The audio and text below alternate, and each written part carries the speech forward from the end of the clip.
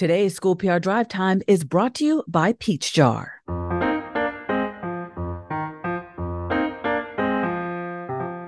Welcome to another episode of School PR Drive Time, a podcast produced by NCSPRA.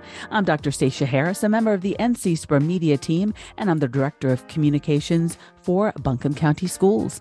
Joining me today as my co-host is Ellen Boyd. She's the Executive Director of NCSPRA. Ellen? Yeah, and in today's episode, we are diving into the topic of great storytelling through great writing. Joining us is Christina Beam, Marketing Specialist with New Hanover County Schools. Her article, Still She Rose, is a 2022 Blue Ribbon Award and Best of the Best recipient. Another one of her articles, You Saved My Life, Forest Hills teacher rescues student from choking, was a Best of the Best writing winner for 2021. So Christina has racked up 2 consecutive Best of the Best writing honors. And as one of our back-to-back winners, we wanted to pick her brain a little bit and kind of see the behind-the-scenes work and the strategy and the tactics that she uses to not only be a great writer, but also leverage that skill in order to promote her school system. So we have lots to get to today. Let's start the show. Hello, Christina, and welcome to the show. Hi, thanks so much for having me. Yeah, thanks for being here. So we want to jump right into it. And first of all, congratulations on your article being named a Best of the Best winner. And of course, we will link in the show notes the articles that we'll be referencing as part of this conversation. So to get us started, we want to start with your 2022 Best of the Best winner. Tell us a little bit about that piece, a little bit of backstory. Sure. That started with a principal emailing me and telling me that she had a teacher assistant who worked at her school, which is a pre-K center, and had been there for 30 years and had also attended that school as a kid in the early 60s. And she thought it would be an interesting story that she had had this sort of cyclical experience within the same school building. And I found out that this teacher assistant was Black. And because I know the community, we're in New Hanover County, I'm in Wilmington, I knew that at that time the schools were still segregated. So the Brown versus Board of Education ruling was in 1953. Our schools in New Hanover County did not integrate until 1968 when we were forced by court order. So I sort of had a little bit of that context in my mind when I went to interview her. And I spent about 2 hours interviewing her and learned that her story is one that touches nearly every aspect of Black life, in the last 2 centuries. So she had a great grandmother who was born into slavery. Her mother and grandmother were Gullah Geechee from South Carolina. She had experienced, obviously segregated schools and community. She had witnessed riots in the 60s and 70s. And so being able to sort of take that deep dive with her into her personal history, let me use her story as a lens through which to sort of look at Black history in our community. And this was in February, it was Black History Month. And so I used her own family photos that she provided. And I also did a lot of research in our local archives to sort of bring up historical photos from old yearbooks and newspapers and sort of fill that out visually. And I think it showed, or I tried to make it show, that history can be really deeply personal, and that what is historical, isn't necessarily completely in the past, that there are people in our school community today who have experienced these things and have really valuable perspectives about moving forward. So that story, just spending that time with her and getting to tell that story, it was really one of the greatest, honors of my career. So I was really excited to get to share it and really honored by NCSPRA's award. Awesome. And Christina, I also want to have you talk about your winning article from 2021. It's called You Saved My Life. This was an absolutely incredible story of how a teacher saved the life of her kindergarten student. However, the way you brought it to life was simply amazing. I mean, if I had been writing this article, I probably would have turned a few nice phrases in there somewhere, but it would have basically been a matter-of-fact, great story of a teacher who saved a student's life. But somehow you dug a little deeper and truly found the story. You brought it to life and captured it in a way that absolutely captivates the reader and evokes emotion from the very first syllable. Tell us how you find that story within a story and turn a good subject into something really special. Oh, those were really kind words, Ellen. Thank you. Yeah, so this kindergarten teacher who had been like a nursing assistant before she went back to school to get her teaching degree, was in the classroom during snack time, and one of her students started choking on some chips, and she had to give him the Heimlich maneuver, and really did save his life right in the classroom. And so that is just a great story on its own. But I think what I really tried to bring to that one was voice. And I hope that it like speaks to the importance of voice, that, I don't modify or correct people's quotes. I really want them to be heard, and I want their unique voices to come through. And I think that that's what resonates with readers. So like when I was talking to Trisha Toes, who was the educator, she was saying, I couldn't help but think, what if I hadn't been able to do that? And what if something went wrong? I love these babies so much. It was so emotional for me. So she's speaking, from an educator's perspective. But when I interviewed this little 6-year-old boy, he said, when I had my choked time, I went out of breath and it felt like I almost died. And he was describing like how Miss Toes had saved his life. And then he said, that now he's banned from chips because chips were what he had choked on. And like, he said, my mom said I can't have them. My nana, my auntie, everyone in my family said I can't have no more chips because I choked on one. And it's just like, really like giving voice to students and teachers, I think in general is really important. But I think that like using their actual quotes kind of brought them to life, I hope. So. And yeah, they really did. And I really encourage, we are going to have these articles in the show notes. Please, folks, go and read these articles, because I reread the one this morning about You Saved My Life, and the tears were streaming down my face again, because she just did such a magnificent job of just pulling you right in and putting you right there. The other thing that I'll mention, I guess, about both of those stories is that I did not interview those teachers during school hours. So a lot of times they'll offer for me to come by during planning period, or they'll say like, I can get someone to cover my class. But, if it's a story about like literacy instruction or something more straightforward, that works fine. But if you really want them to be able to sink into the experience of being interviewed, then I think it's helpful to try to find a time where their attention is not being pulled away by students in the school environment. So like, the first story, Angela Henry, I interviewed her after school in the school library. And then with Miss Toes, actually like called her in the evening when she was at home, and we spent a while talking. And then I went to visit her classroom the next day. But I just find, having been a classroom instructor myself, that your mind is in a different place when you're in school. And I think that if it's a story like this, where you really want them to be able to tap into the emotion of what happened, that it's helpful to step out of those school hours or environment. And I wanted to pause for a moment and have you tell us a little bit about your background. So you have a background as an educator, and I have both Ellen and I have journalism backgrounds before we took our turn in school PR. Tell us a little bit about your background and how you feel like it informs how you do what you do now.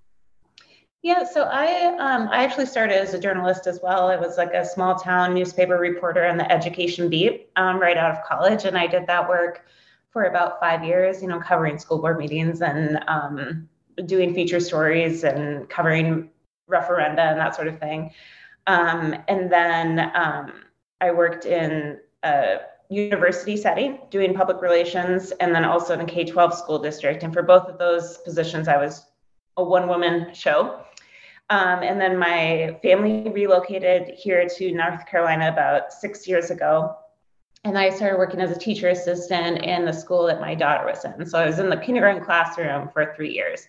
And I do feel like that really like informed my my perspective on like what happens in the schools on the ground level. And then also just gave me, a lot more empathy, I think, in terms of what educators are experiencing. So. Can you give us a little bit of insight about how you find the stories to tell? Yeah.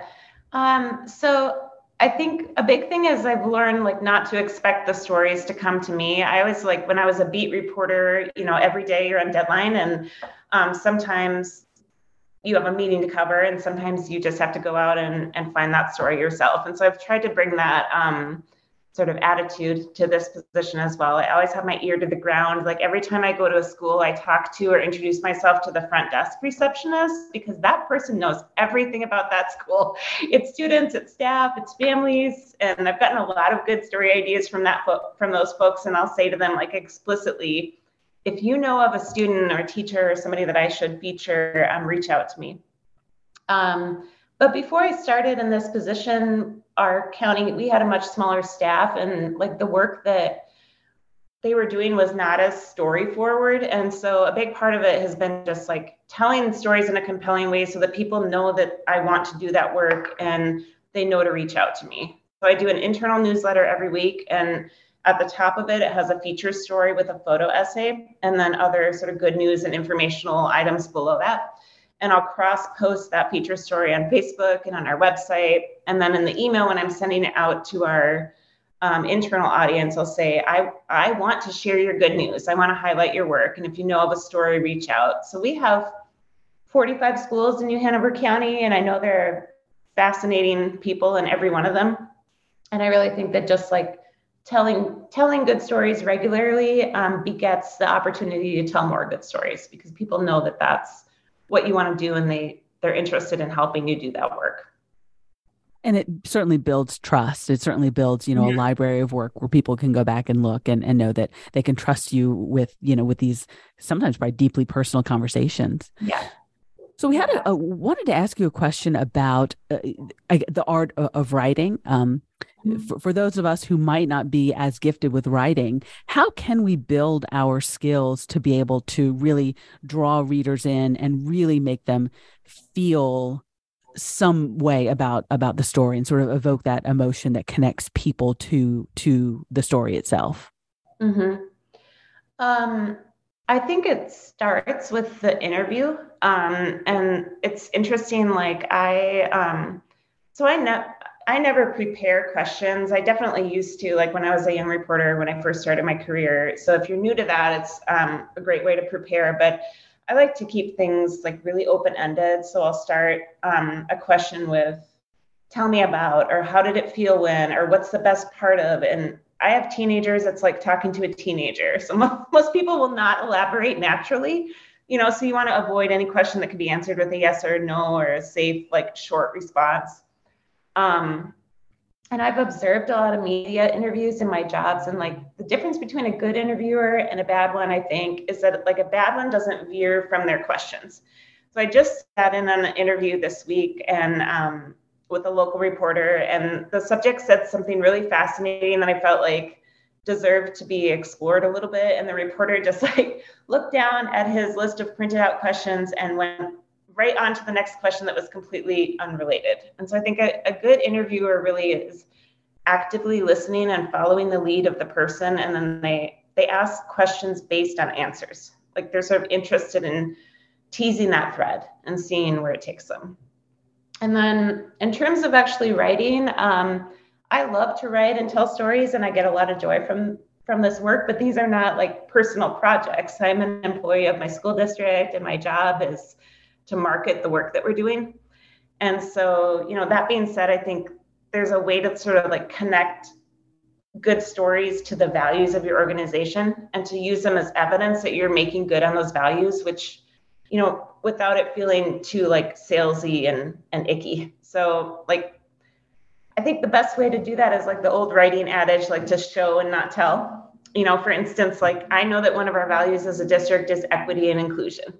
So I can tell you that we care about those things and we provide our students with an inclusive learning environment, or I can show you that like one of our high schools rallied to make a Black teenager with Down syndrome their honorary homecoming queen. And I don't have to say, well, look, we care about equity. I can just show you what that looks like. Or I can tell you that we value all of our staff members, no matter their roles, and we see them as part of the team of people, educating our students. Or I can show you what that looks like by like taking a ride along with a legendary bus driver and sort of documenting the difference that she makes in kids' days. And so when you tell, you don't have to show, you don't have to spell it.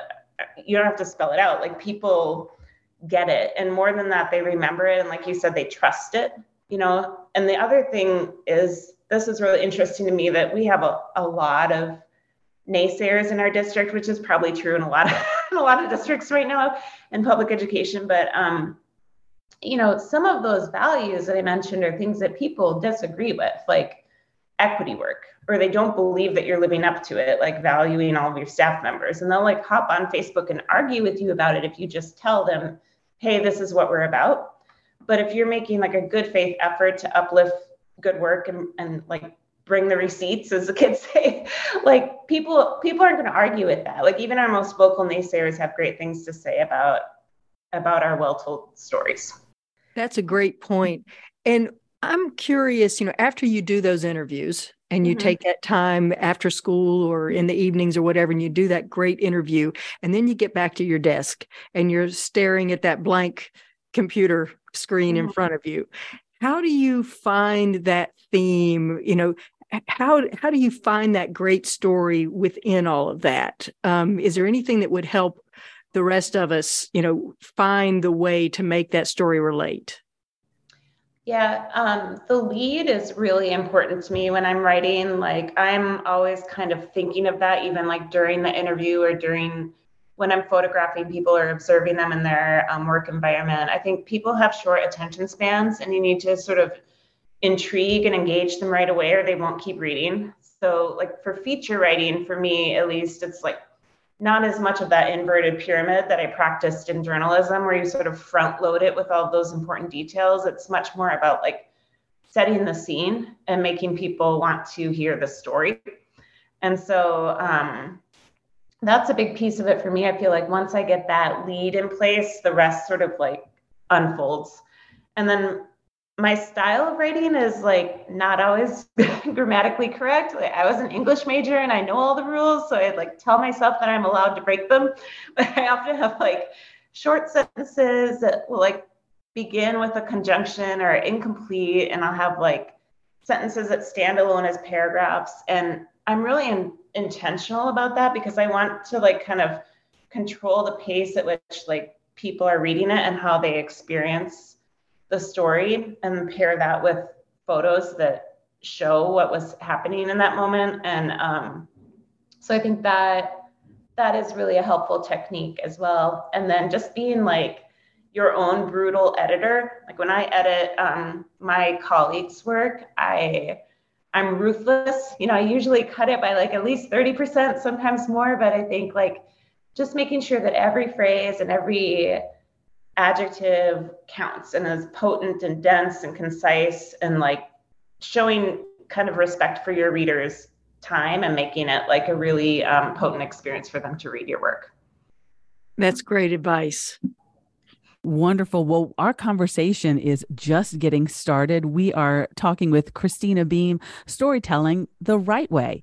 After the break, we will dive back in and hear a little bit more about how to overcome some challenges that we might face as we're trying to become better writers. And we'll get into a little more strategy. How do you get these wonderful stories out to the people who should be reading them? So still have lots more to cover. Stay with us, everyone. We'll be right back. Did you know that students spend an average of 13% of their waking hours in school by the time they're 18? This leaves parents facing the question of how to fill the remaining 87%. Together with parents and communities, schools share in the joint mission to enrich the lives of children in and outside the classroom. But you can't do it alone. That's where Peach Jar comes in. With Peach Jar, your school can provide more resources, increase engagement with busy parents, and streamline communications so that you can spend more time focusing on celebrating student success. Trusted by more than 17,000 schools in 850 plus school districts, 34,000 plus community organizations, and more than 12 million parents nationwide, Peach Jar delivers resources that help communities thrive. Book a demo at www.peachjar.com today to learn how partnering with Peach Jar can help you streamline your communications process and better connect with your community. Welcome back to School PR Drive Time. Christina Bean, marketing specialist with New Hanover County Schools, is with us discussing tips and tricks to become stronger storytellers through writing. And she's shared so many wonderful things already. And one of the things I'd like to know, Christina, is for folks that might not have multiple people working in their communication shops. You mentioned that you were a one-person band at one time. For folks that might be a one-person shop or only a couple people, do you have any advice for how they can find time to find the stories, develop them, and tell them effectively? Mm-hmm. Yeah, so I have been that one-person shop in a K-12 school district and then like a 2-year college environment. I'm on a team of 8 people right now, and I realize how fortunate I am to be in like a robustly staffed division. But as marketing specialist, I still do a lot. So I'm in charge of all of brand standards and graphic design and marketing campaigns and posters and flyers, and I do editing and speech writing. And so I really believe that at the core of marketing and branding is good storytelling. So a lot of it is about just prioritizing that above other things in terms of the time that I dedicate to it. So, when you're establishing your brand as a school district, you want to make people familiar with your values. And like I said before, really demonstrate how you're living up to them and make them feel like you're doing something that they want to be part of. And I think as human beings, the easiest way to buy into that is, or want to be part of something is believing in the story. So, like I said, I prioritize elements that are storytelling. So I work on deadline really well. Just that's my sort of modus operandi. And so I think, I put out a newsletter every week. It goes out on Friday. And I might be working right up until 5 o'clock on Friday to get it out. But, I'm like giving myself that deadline. So I know that I'm creating at least one story that I'm really excited to share every week. And then sometimes it just means spending like an extra 15 minutes on posting a Facebook photo, so that the caption sings a little bit more or ties into your mission as a district a little bit more or tells a little bit more of a story. Or letting go of perfection, on a flyer, something that won't land with the same impact, like getting it done well enough so that you have a little more time to try to develop, the things that that really help your brand. And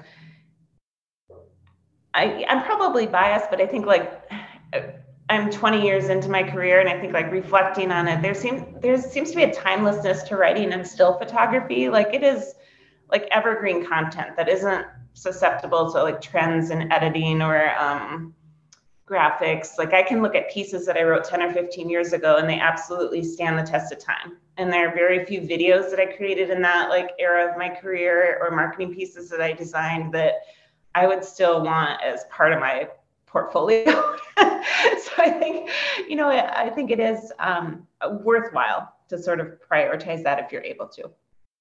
Yeah. And then as we are speaking about your process, how much research and how much, time do you invest before going into the interview, or do you really rely on your interview subject to get you what you need?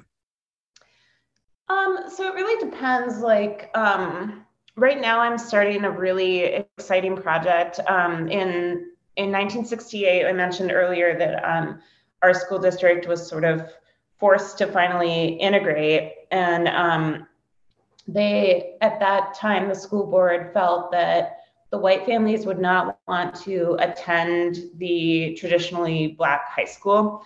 And so instead of integrating it, they just shut it down.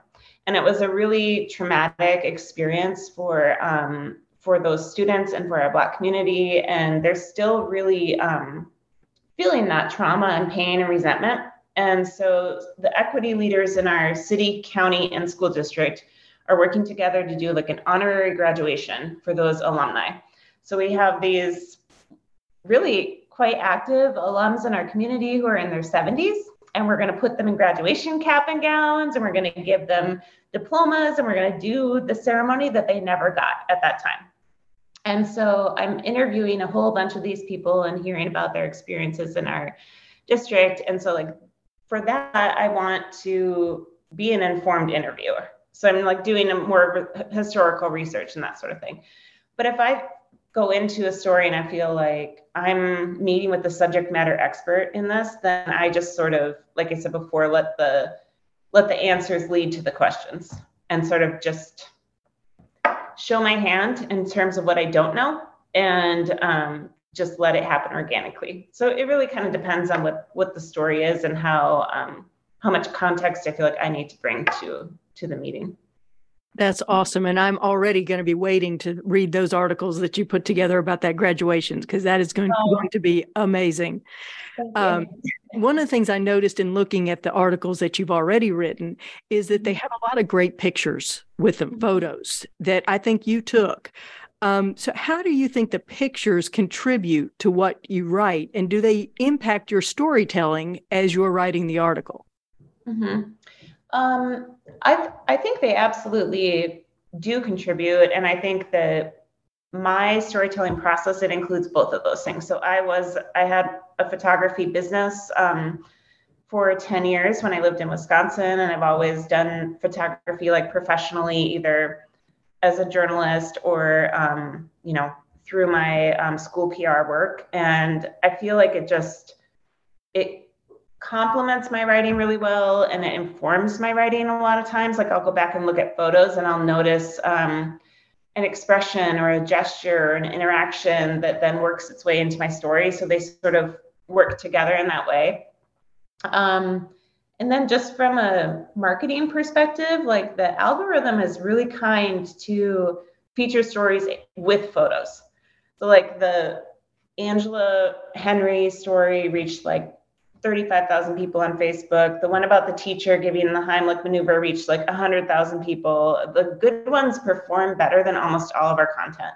And I'm not entirely sure why that is, but I think that, the idea that people just want quick things to click on and scroll past, I don't think that's always true. Like I think there is a hunger for like meaningful stories and compelling visuals. And something we're able to sort of tap into that by sharing those. And then, when you have that repository of good stories, like Stacia said before, then, they make your website a place that prospective families want to actually spend a little time exploring. And they make our Facebook page somewhere, where people trust that they're going to get good content. And this year I even made our annual report more like a magazine. Like I included all these sort of obligatory facts and figures, but then throughout there are all these feature stories that I've written, so that if someone is sitting in a real estate office or a barber shop or at the front office at a school, like they'll actually want to sort of look through it and learn, about who we are as a district. That's amazing. So you touched on this a little bit, but I want you to dive a little bit deeper into your strategy for getting those stories to people. Obviously, you've shown us or told us that people are seeing your work and they're really responding to it and it's resonating with them. But talk to me about the various steps and the various strategies that you use to try to essentially maximize these great stories once they're done. So the newsletter that I do, I started because right before I got this position, our superintendent had resigned and there were some scandals in the district. There was definitely a void of trust, even in our internal audience. And so I wanted to sort of start showing people that we as an institution really cared about them and their contributions, and we wanted to uplift them. And so that newsletter goes out every week, and it's been really, really well received. And I think people, like I said, are just really looking for that sort of feel good content. And so that's a big part of it. And then I'm able to reuse those stories across our different platforms. So they would be teased on Twitter. Maybe I would show 4 of the photos and tease it and then link it. We have a blog on our website. Facebook is a very active place for our school families, and interestingly, particularly our families of color. And so I'll just share, like, Facebook used to offer what they called a note, where you could sort of like blog and have the photos like inlaid with the story, but they don't do that anymore. So I just have like a little photo gallery and the story. But I think it still lands really well.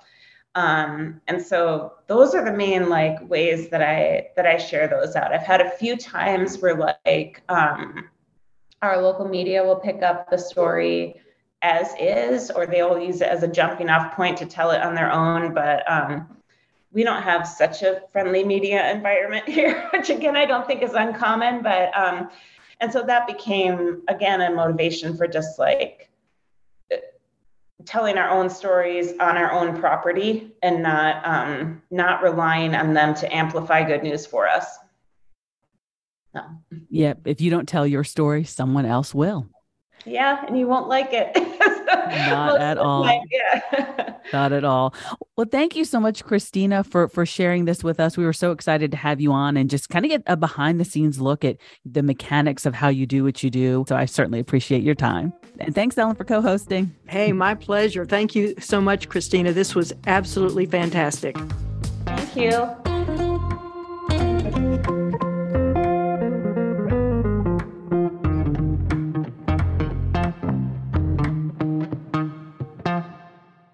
Thanks to Peach Jar for their support of this episode of School PR Drive Time.